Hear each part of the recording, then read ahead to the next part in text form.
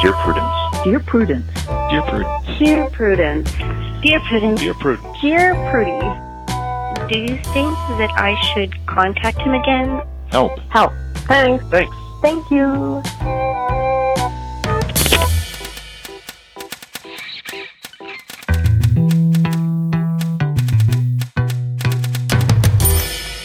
Welcome back to the Dear Prudence Show once again, and as always, I am your host, Dear Prudence, also known as Mallory Ortberg. With me in the studio today is Lisa Jervis. Lisa advises social justice organizations on their technology, wrote a cookbook called Cook Food, a manual festo for easy, healthy, local eating, and co-founded Bitch, feminist response to pop culture. Lisa, welcome. Also, please congratulate me on pronouncing manual festo correctly the first time. Congratulations. That was a fantastic job, and I'm so happy to be here. Thank you so much for being here. I'm so excited that you're here. I'm excited for us to just heal the world. And I also wanted to share with all of you something I've been thinking about a lot lately, which is things that I would say if I were a mysterious widow. Which, not that I want to marry someone who then dies. That part would be sad. But I would like to already be a mysterious widow who could say things like, you know, oh, Richard loved the water, and please, no more questions, and I can't, I'm wearing gloves, or you must be mistaken, I've never been to Monte Carlo. I feel like I have a lot of dialogue ready if that were my situation, if I were essentially like Mrs. White from Clue, and I never get to say any of those things. Well, Halloween is coming up. Halloween is coming up. What do you feel like? Do you feel like you would be able to rock the mysterious widow vibe, or? I don't know. I'm frankly not much of a costume person. I tend to just go for like little No. I'm so sorry. I don't mean Halloween. I mean, if you were a mysterious widow, what would be your vibe? Would it be like, we don't talk about the incident? Or would it be, you know, please meet my associate sort of mysterious widow situation? Or do you not think about these things? I would carry some kind of small animal in a purse, and I would tell people, don't speak. Please, not another word. Those are two things. Yeah, just don't. No more. Yeah, I would be acutely sensitive, but I would never go into specifics about what I was sensitive about. I would just always sort of like lean my head painedly against a window and say, please, I can't. I've walked too far today. It's too much, too much. Yeah, just everything would always be too much. I would always be pulling like a vial out of my purse and waving it under my own nose and alluding mysteriously to, you know, I can't be near open water anymore.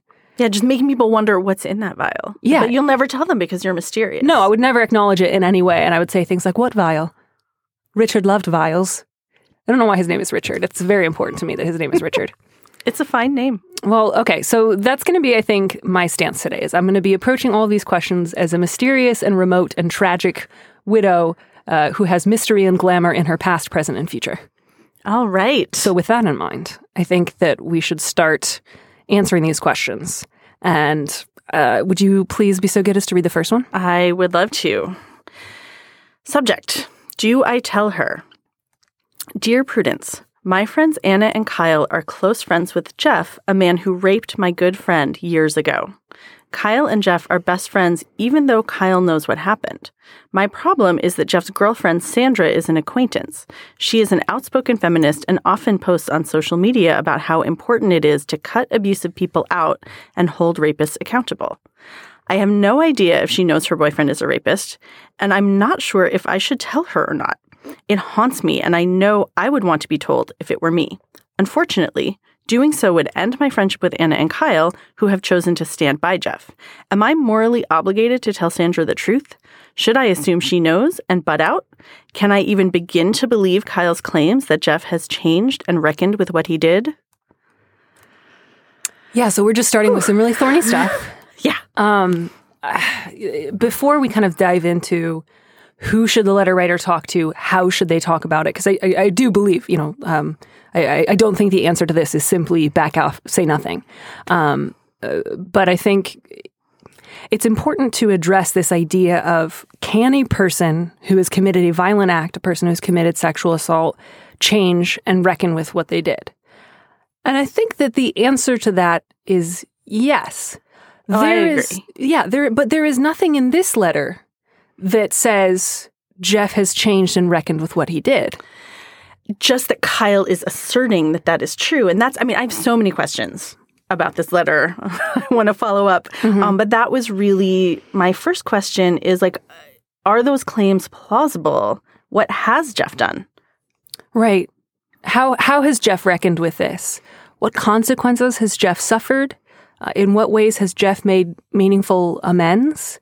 In what ways has Jeff reorganized his life? Because I got to say, what this looks like to me is something that happens a lot, which is nothing really happens. No one really talks about it. Enough time passes that people just say, oh, he's changed.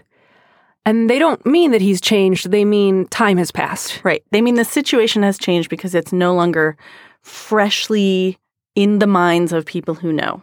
Right. Or maybe at most they mean something like, I don't believe he has committed sexual assault since then. Yeah. Which is not the same thing as meaningful restorative justice. No. So I would say almost before we talk about how the letter writer might want to consider talking to Sandra, I think the real issue is talking to your friends Anna and Kyle. I mean, that's the primary relationship there for you, letter writer. They're good friends of yours who are friends with someone who raped a friend of yours. So you're all very bound up in one another's lives. And it sounds like you have had a part of a conversation with Kyle. It doesn't quite sound like you've pushed back or asked further questions of Kyle, like, what do you believe that Jeff has done? Is this, in fact, a meaningful change, or is this collusion? Yeah. What's the difference between collusion and change?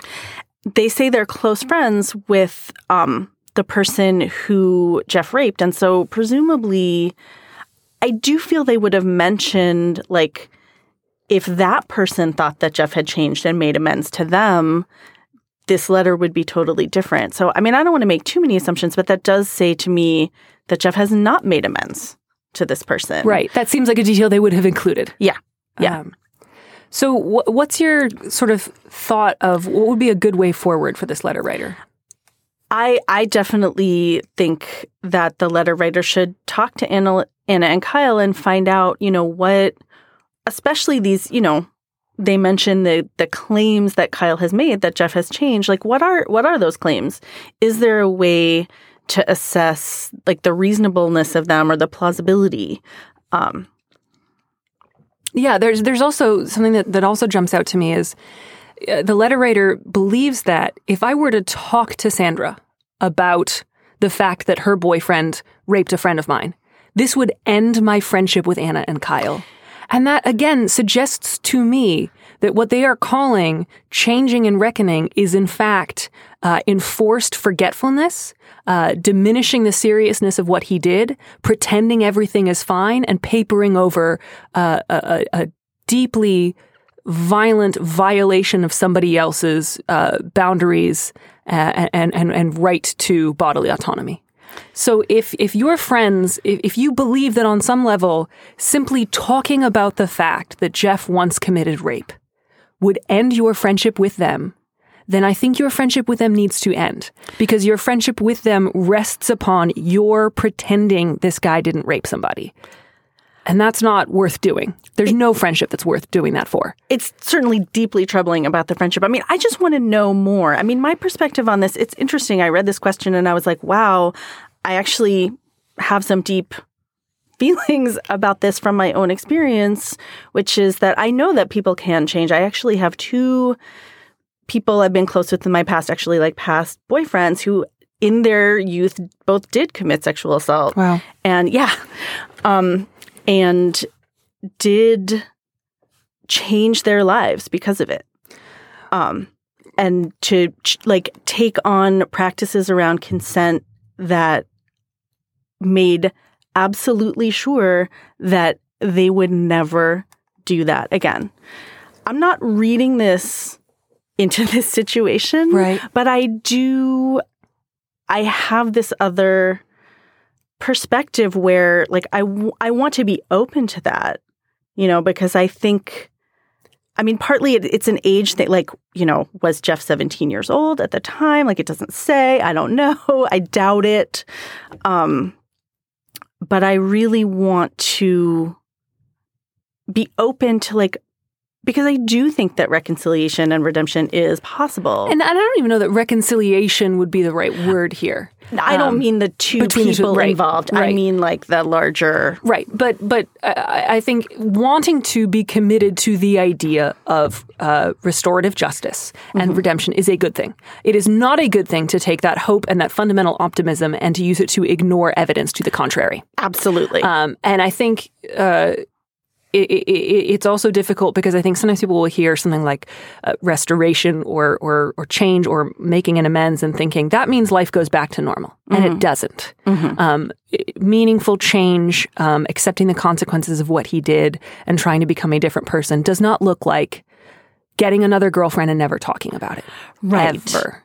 So I think to get back a little bit to what can you, letter writer, do next? I think number one, you need to talk to your friend who was raped. And you need to talk to them and find out, how are you doing and feeling? I am deeply troubled by the fact that my friends are still close with this person. If I were to talk about this with them, what would you be and not be comfortable with my saying? Do you want me, how do you want me to talk about this or not talk about this? I think that's the most important thing is what does your friend want? Because if it's, yes, it would mean a lot to me if you would speak up to them and say, if you guys continue to pretend everything is fine, you need to end the friendship. Or if they say, please do not mention me, I need to continue to avoid this situation. I don't want you to discuss me in any way. That's your number one, I think, source of information that will direct your future actions is to find out what your friend wants. Absolutely. And then depending on how that goes, I think your first conversation should be with Anna and Kyle, either together or separately, depending on your relationship with them, and to say something that acknowledges, I have felt uncomfortable about this for a long time, and I'm ashamed that I have not brought it up before. And I need to now. And I don't want to let the fact that I have sometimes avoided this conversation, convince me to continue to avoid it now. This is a conversation that has to happen. I don't know. I don't have sufficient evidence that Jeff has sufficiently acknowledged the seriousness of the crime that he committed. I have not seen, a meaningful attempt to deal with the consequences, to change his life. To change the way that he lives. Can you tell me what you have seen? And if their response is something like, he's really nice to me, or I don't think he rapes other people now, or he's really nice to his girlfriend, that is an insufficient moral response. And your response to that needs to be, I cannot support this. I do not support this. This is not meaningful change, restitution, growth. This is collusion. And that will end your friendship with them. And that will be necessary. Yeah. What's interesting to me is also that the question the letter writer is really asking, am I morally obligated to tell Sandra the truth? I mean, what do you think about that one? This one is not thornier. It's less thornier morally and more kind of interpersonally or etiquette-wise thorny. I understand. In part what Sandra has put out in the world is I would want to know. If there is information I do not have about my partner, I would want to know it. And so that's one clue for how to act. But I think the most important thing is to speak to your friend. Yeah. Because your friend might say, yes, I would want Sandra to know, but if there was any way Sandra would find out that it was me, I would not be comfortable with that, and then do that. Yeah. So really, because your friend who was raped, it sounds like a lot of people have been looking out for how to help Jeff, and it doesn't sound like a lot of people have been figuring out how to support and help his victim. Yeah. The person who survived rape at Jeff's hands.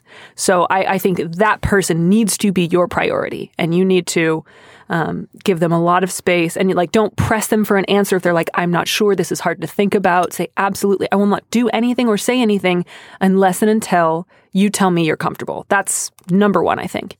And if your friend says, yes, here's something I'm comfortable with you're sharing with Sandra, then I think you can and should reach out And if your friend says no, then I think you should redirect your energy elsewhere. Like you can also have the conversation with Anna and Kyle and then figure out, do I want to, volunteer or give money to an organization that helps support victims of rape and sexual assault? How can I channel the energy and the desire to focus on people who have survived sexual violence in a way that also respects what my friend's wishes are? All right, so the next one is also devastating, but in a different direction. Yes. So at least it's a different kind of devastation. The subject line of this is just sister destroying her marriage.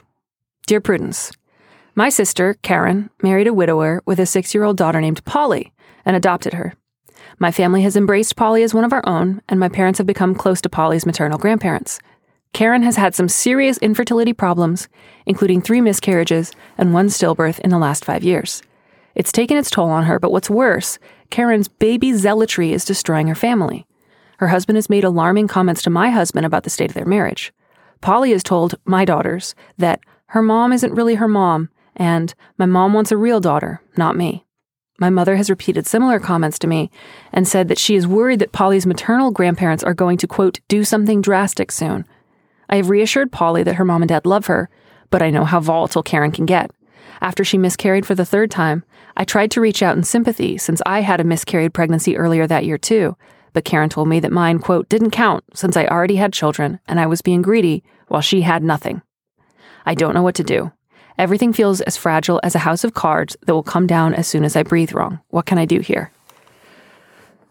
Oh, Polly, yeah. I feel so bad for that kid. I do too. I mean, my main response after reading this letter is just like, as many adults as possible in Polly's life need to just be as loving with her and just shower her with love and care and kind adult presence. Yeah. I mean, I cannot imagine a 6-year-old who has absorbed the lesson.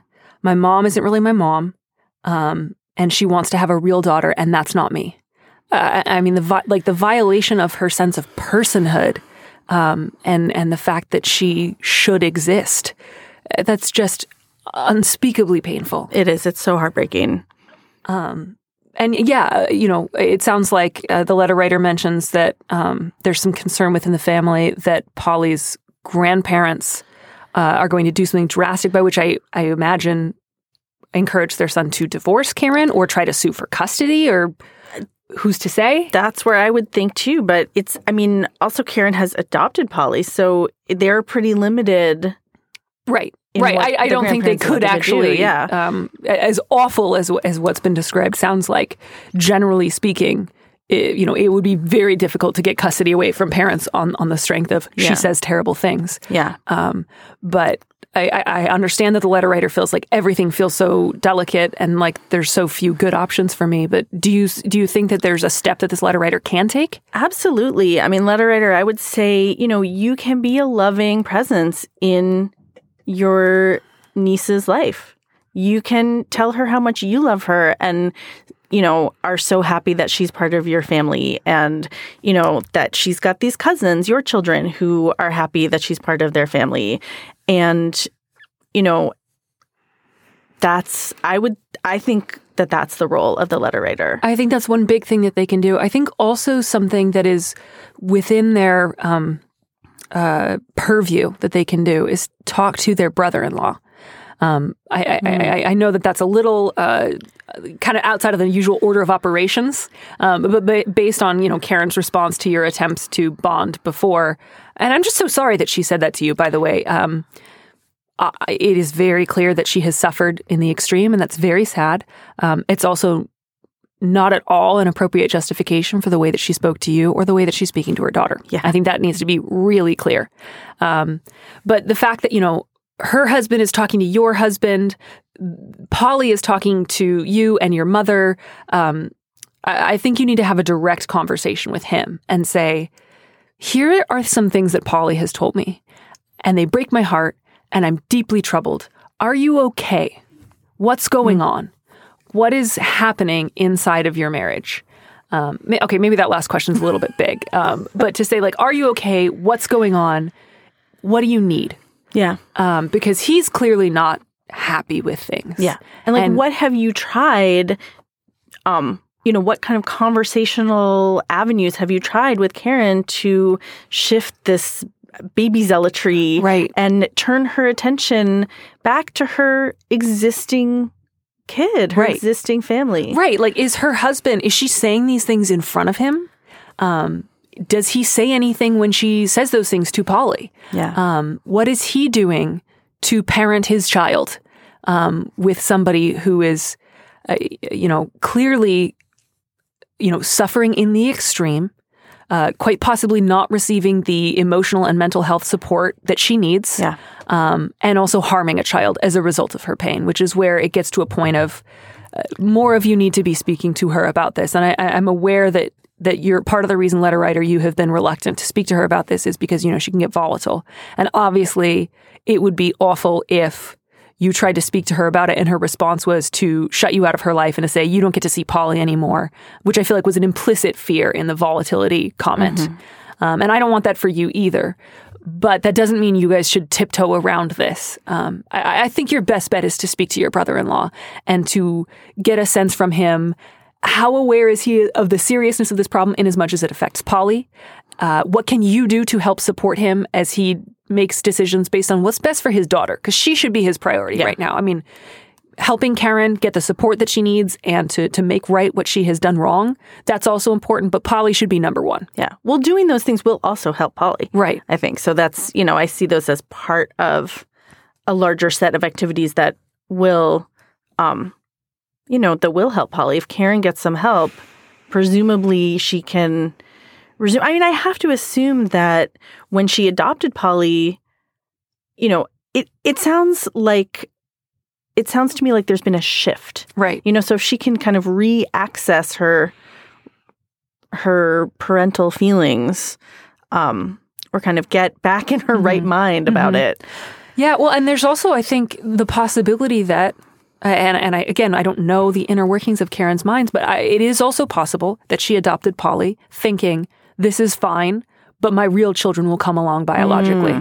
Like we don't know, right? Yeah. No, that's true. So I think rather than saying, I know you must have loved Polly before and we've got to get you back there, I think the question needs to be, are you prepared to mother this child? Yeah. Are you prepared to be a loving parent to Polly, regardless of whether or not you have biological children? And that's a question that, frankly, her husband needs to be asking. Yeah. And if, and that's not to say like overnight you need to get well right away. But if she refuses to access support, if she refuses to acknowledge that there's a problem, if her only response is, I have suffered so much that none of my behavior or actions can be questioned, then I think the husband will need to make some very difficult decisions. Yeah, I agree. I mean, the last line of this letter, everything feels as fragile as a house of cards that will come down as soon as I breathe wrong. Okay, that's the second to last sentence. That I kind of think, well, breathe wrong. Yeah.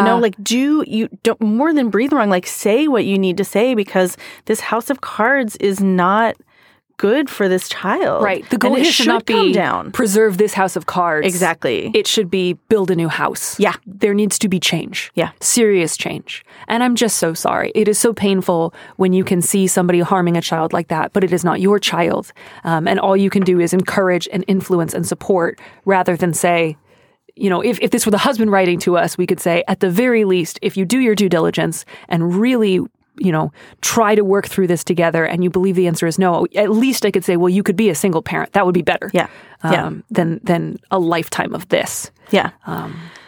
But also, I mean, my family has embraced Polly as one of our own. So the other family members, I think, can also really step in and just love this child. Yeah. And let your brother-in-law know we are here for you.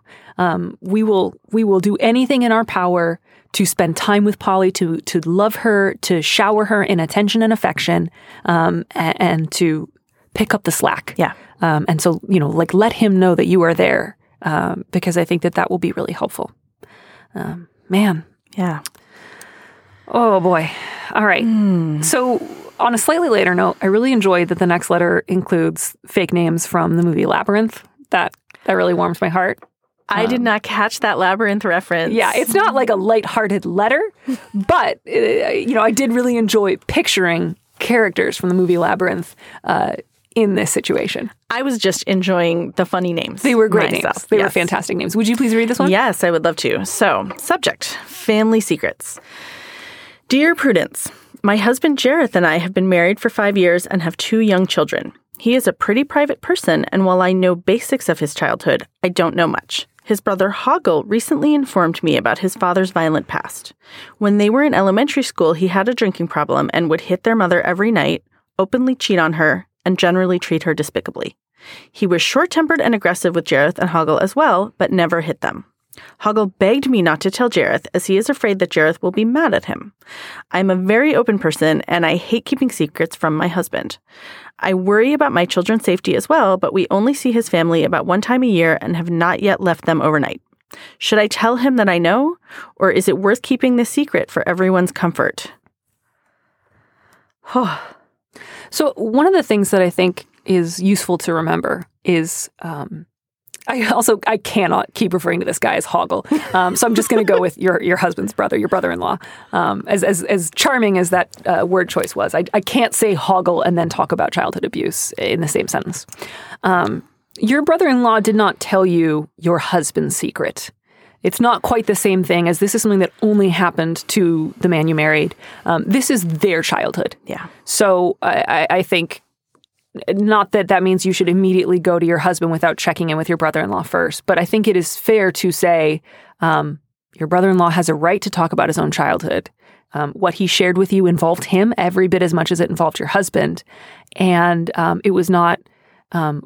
I don't believe it was wrong of him, especially if the two of you are close, if you and your brother-in-law consider one another family, if he wanted to share, my childhood was terrifying, and that's because of my abusive father.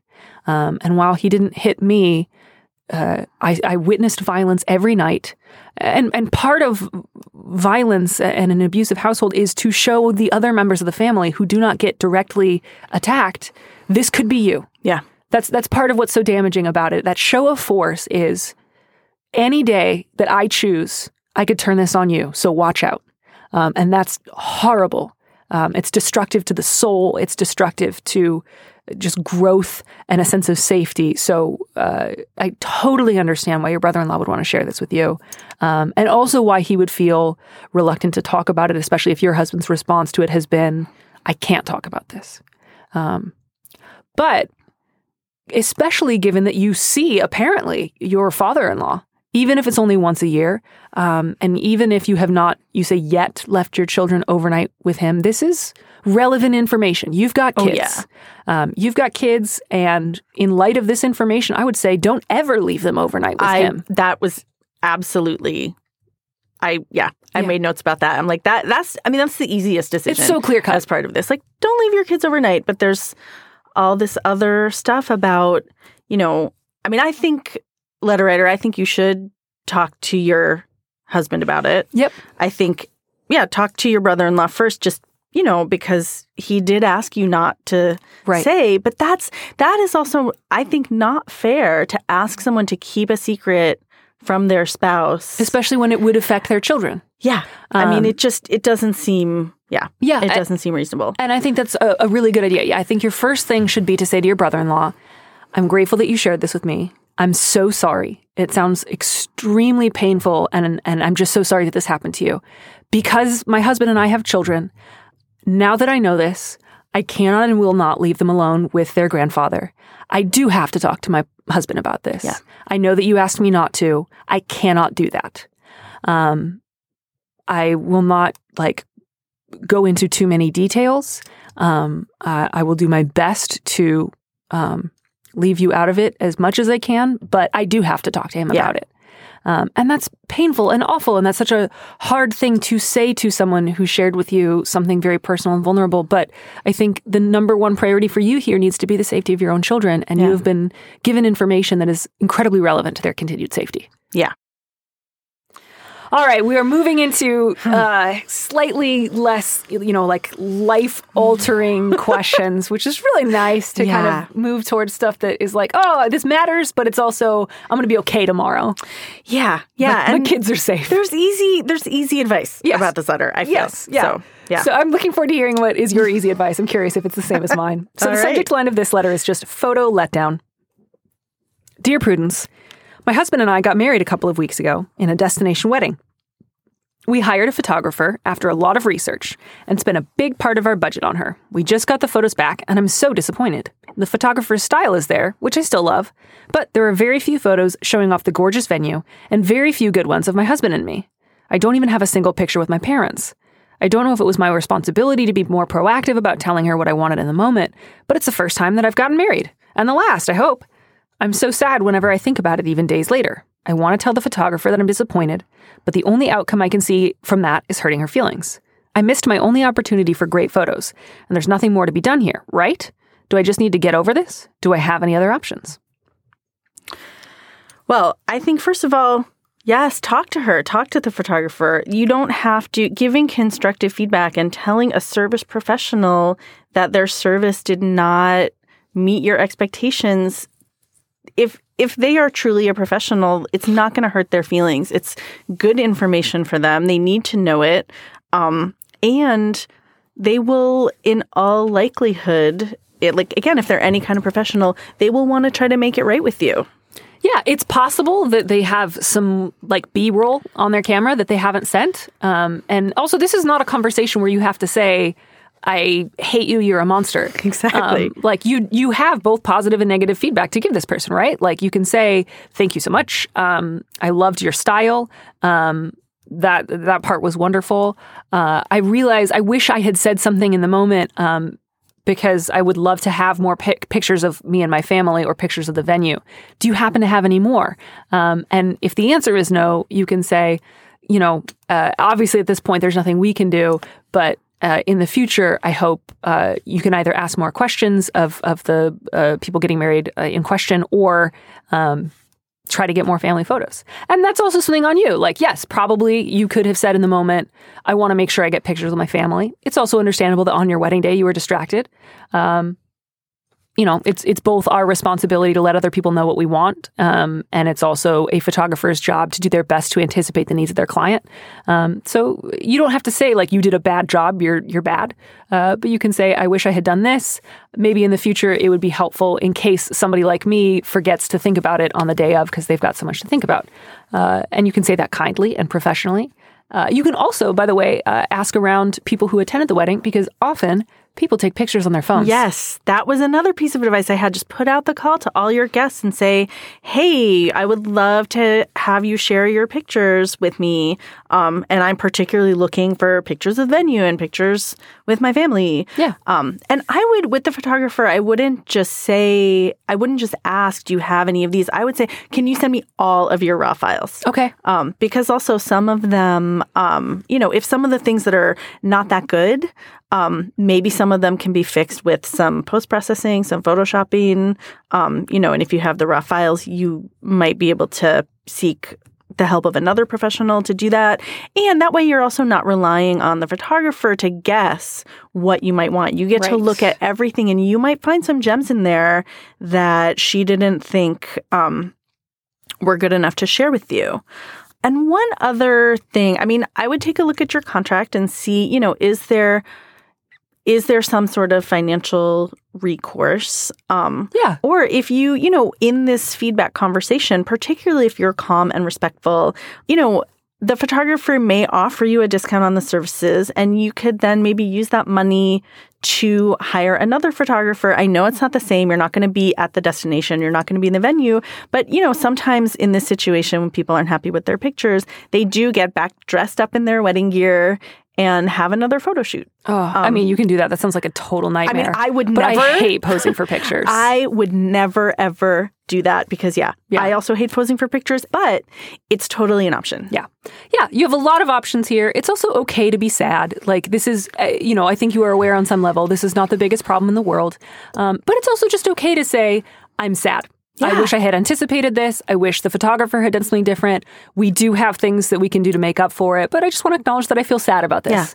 Yeah. And, let that motivate you on future, holidays, family get-togethers, anniversaries, birthdays, what have you, to take a lot of pictures. If pictures are meaningful to you, especially when it comes to marking significant events, take a lot of pictures. And congratulations on having a beautiful wedding recently at a destination location. That sounds wonderful. Ooh, this next one, I love. I have infinite patience for questions about like friends splitting the bill on things, and I could just deliver opinions for days on that. Awesome. Well, I will read, and then you'll deliver an opinion, and I will either have fight some me or flourishes on it. Yeah. I doubt that I will want to fight you, but we'll see. Yeah. So the subject of this one is cheapskate friend. Dear Prudence, I have dinner once a week, every week, with my friend Linda. We have it worked out so that Linda pays for both of our dinners one week, I pay for both the next, and so on back and forth. The past few times we've gone out on Linda's week to pay, she has suggested we only order one entree and split it because, quote unquote, we don't need all that food anyway. On my week to pay, though, we order 2 meals like usual. Linda is financially secure and has a much higher salary than mine, but she has never liked spending her money, so I know she is just being cheap. If we are going to continue to go out, though, I want my own meal. She and I have different tastes, and I like to have leftovers for later. Is there a way to tactfully bring this up with her? She gets very defensive about money, and she even gets angry when having to spend it on just about anything. I have 2 pieces of advice. The first is reconsider whether you enjoy having lunch with Linda once a week, every week. And the second one is get separate checks. Oh, yeah. I mean, the separate checks thing, absolutely. Like, stop this. This is not working for either one of you. Yeah. No, it's crazy. Just pay for your own food, each of you. Yeah. Yeah. No, obviously, there's different dynamics in the friendship that you may want to address if it feels like not just during these lunches, but at other times you feel like you have to manage her anger about having to spend money on things. But the solution to this right here is split checks. Very it's simple. okay if she gets miffed. Like, I think this is another one of those letters where it's like, my friend gets mad a lot, and that is not an acceptable outcome to me. So I'm doing a lot to make sure that they don't get mad. But they still get mad because they want to get mad at stuff. Yeah. But Linda's defensiveness about talking about money, letter writer, it is not your problem. Right. Yeah. And so when she says, let's only order one entree because we don't need all that food anyway, you get to say, actually, I do need all that food. Yeah. I want all that food. Let's get separate checks. And then Linda can order the cheapest thing that she wants and offer a stingy tip. I am really projecting onto Linda here. And you can get all the food you want to eat. And tip as much as you want. Yeah, split the check. And it's only 2 people. It's not like you're out to dinner with 6 or 7 and the poor like server has to deal with a bunch of different credit cards. Separate checks for a 2-person table is fine. Yeah. It's totally reasonable. It's totally simple. And if Linda gets mad at you for wanting to do this, just... That's an acceptable outcome. Yeah. Yeah. Like, this is what you need, and it shouldn't... I mean, yeah. It's not a big deal. Yeah. So the current situation is not working out for you. And so you get to say, let's just split the check. And she can't force you to not do that, right? Yeah. Like, I know it can feel like, but if she gets mad, I will just die. You won't die. She'll just be mad. Yeah. And you can say, nope, I want to order as much food as I want. So let's split the check so that you don't have to cover me. Yeah.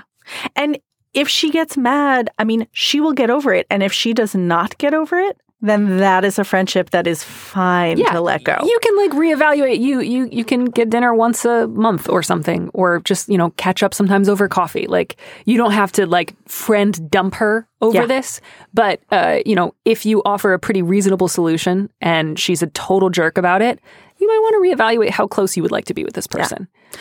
I mean, I find this line, is there a way to tactfully bring this up with her? It is not untactful to say, I don't want to split a meal. Yeah. I would like to have my own meal. Yeah. That is a perfectly tactful thing to say. Yeah, I want to eat what I want to eat is an enormously tactful thing to say. Yeah. Yeah, go for it. I like leftovers. I don't want to split an entree. All of that is tactful. None of that is rude. Yeah. Linda is being rude, and you are worried about making her mad, so you're trying to be extra polite to make up for her politeness deficit, but that is not going to be your solution. Well, I can say one more thing actually about this go for cheapskate it. friend, which is, I stand by everything we have said, and I do feel a little bit cautious around, letter writer, you are making some assumptions about Linda's finances and her financial security. And, she might have crushing student loans. She might be supporting other people. You may not know. I agree. Like the splitting the entree thing is a bridge too far. Yeah. But I am really reluctant to make assumptions about people's finances. Even in if that you way. think somebody is financially secure, they may not be. Yeah.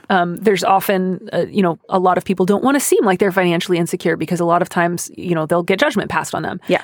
So I would just say don't worry about whether or not Linda is financially secure. I would agree with that. That doesn't need to be the justification for your decision. Like whether or not she had a lot of debt to deal with, it is still okay for you to pay for your own meal. Oh, absolutely. And if she's like, I really can't afford it, then you can do something else like cook dinner at home together. Yeah. Good luck. Please let us know how that goes and whether or not you and Linda still have a standing dinner date after this. All right. So next up, we've got a voicemail that is also about family and the prospect of having children, although it is a little bit less fraught than our last prospect of having children letter. Good. And I'm jazzed. Hello, Prudence. I'm calling with a question about my in-laws. My husband and I are happily married for less than 2 years, and we have decided not to have children. Neither one of us has ever wanted to have children, and we're both really happy with that decision, but his family is not. And they're also not quiet about their opinions. They constantly ask us when we're planning to have children, why we don't want them. And they say things like, well, you'll change your mind one day, as if I have absolutely no control over myself and I will just fall prisoner to biology or something. His grandmother has even started asking me what I would do if I just got pregnant. I don't think that's an appropriate question at all. That's between me and my husband. So how can I communicate that this topic is now off limits? Thank you so much. Invite me to dinner. I can promise you one night I show up, I make a guest appearance. They do not ask that question again. That is a bad response. That is bad advice. Do not invite me to dinner. I will say mean things to your parents or your parents-in-law. I love that advice. I think these parents-in-law should have mean things said to them. That's not true. I don't advocate meanness. Yeah, I do straight up, though, want to hire myself out as like, I don't care about your family. If you need someone to say stuff to them, hire me. I will show up to dinner and say all the stuff you can't because you have to see them. Yeah. And then I'll just vanish. I would love that. I would also love to come to dinner and say to these in-laws, the topic is closed. It is none of your business. It is none of your business. We are very happy. We are no longer talking about this. It's so gross. And I hate especially the way that this often plays out, especially with, a couple where there's a male and a female partner, is the burden of this question falls so much more to the woman. Because the womb, you have a womb. Don't you want to fill it? Yeah, it's all fill the space. Just like that you're getting, I'm sure he's not getting questions about his like vas deferens, that you are getting asked invasive questions about your body that frankly make it sound like she's about to come over to your house and start poking holes in your condoms or replacing your birth control with sugar pills. Or what would happen if you got pregnant? What would happen? And it's like, right. Like, and I can understand the temptation to go with a nuclear option of just being like, well, Carol, I'd get an abortion. But I don't think that is, I think that's kind of like what this is maybe heading towards of like, I just want to say something really outrageous. Not that it's outrageous to have an abortion, but that would be like very clearly like a fuck you. Yeah. To make them stop. And I think you should do something else besides that. Yeah. But yeah, so, number one, have the conversation with your husband because this is his family. He needs to be running interference on this one. Yeah. I mean, he should really, whether it's in the full group or whether you're more comfortable with him taking them aside and saying, hey, you really need to stop asking these questions. They're invasive. We have made our decision. We are very happy. It's none of your business. Please stop or we will not be able to spend time with you anymore. Yeah. And I think that that's the key is like if and when they say stuff like that to say, I've already told you that we're not going to discuss that. I can only imagine the reason that you're doing this, even though I don't want to talk about it, is that you want to badger and hound me. And if you do it again, I'm going to leave. And that'll feel a little drastic, but they are being a little drastic. And that's a really fair line to draw. I frankly just will never understand why some people think it is a good idea to badger and guilt and hound someone into parenthood. Does that really sound like a good situation for a child to be brought into the world? With somebody who doesn't want kids, but got so hassled by their family members that they decided to do it against their own will. Like, why would you want that for a hypothetical child? The mind boggles. The mind boggles. And don't do this. Anybody, if you're out there listening and you are inclined to hassle somebody about having children, instead, why not stuff your mouth full of delicious crackers until you cannot speak? I love that idea.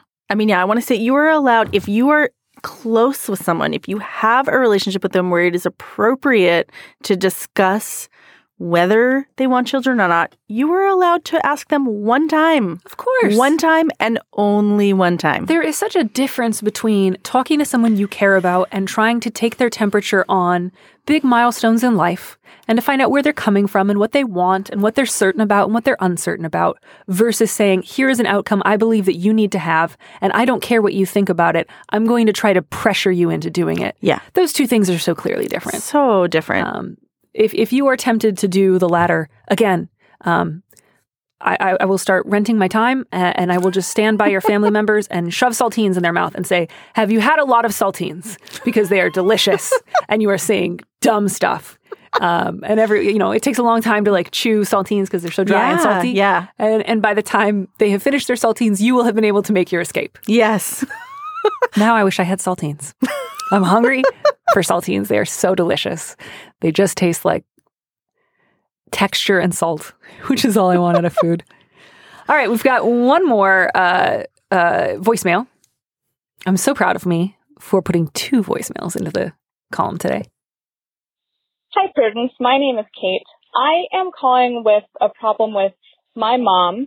I love her very much, but whenever we talk on the phone, which, to be honest, is usually 5 or 6 times a week, which is more than I would like to talk on the phone. But whenever we talk on the phone, we always end up talking about her. And it's not that I'm not willing to talk about her. It's not that I hate talking about her life, but we just sort of cycle through the same subjects each time we talk on the phone: her job, money, dating, etc. It's not that I feel like I need to talk about myself all the time. It's just that I want to be able to express to her that I want her to care about me as well. I don't want to just butt in with, so anyways, about my life. But in any case, if you have any advice for how to get my mom to reciprocate a conversation rather than be one-sided, that would be great. Thanks. Oh, listeners, I sure wish you could have seen our faces when we heard that line about 5 or 6 times a week. How do we feel about talking to our mom 5 or 6 times a week for this caller?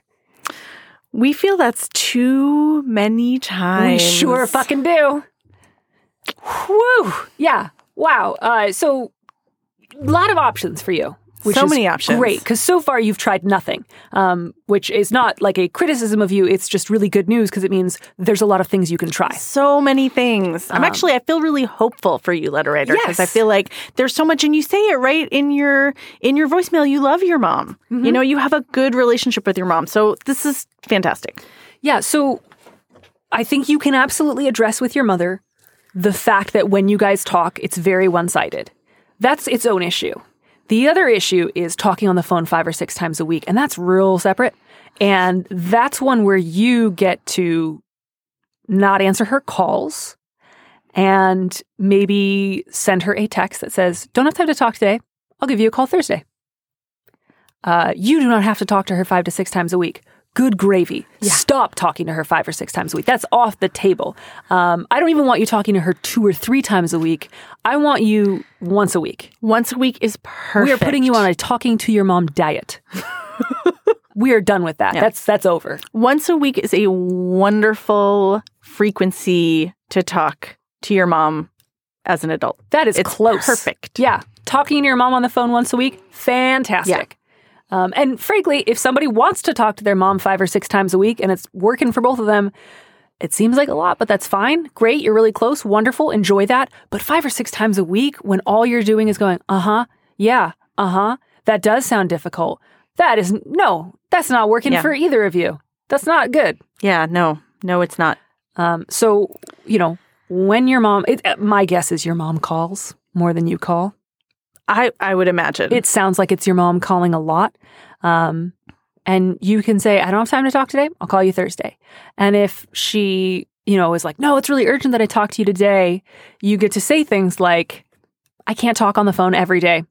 I'll call you Thursday. That doesn't work for me. Which sound like awful, cruel things to say. They're not. It's a very normal and okay thing to say. Totally normal. And you can even say, I love you, Mom. I'm super busy today. Yep.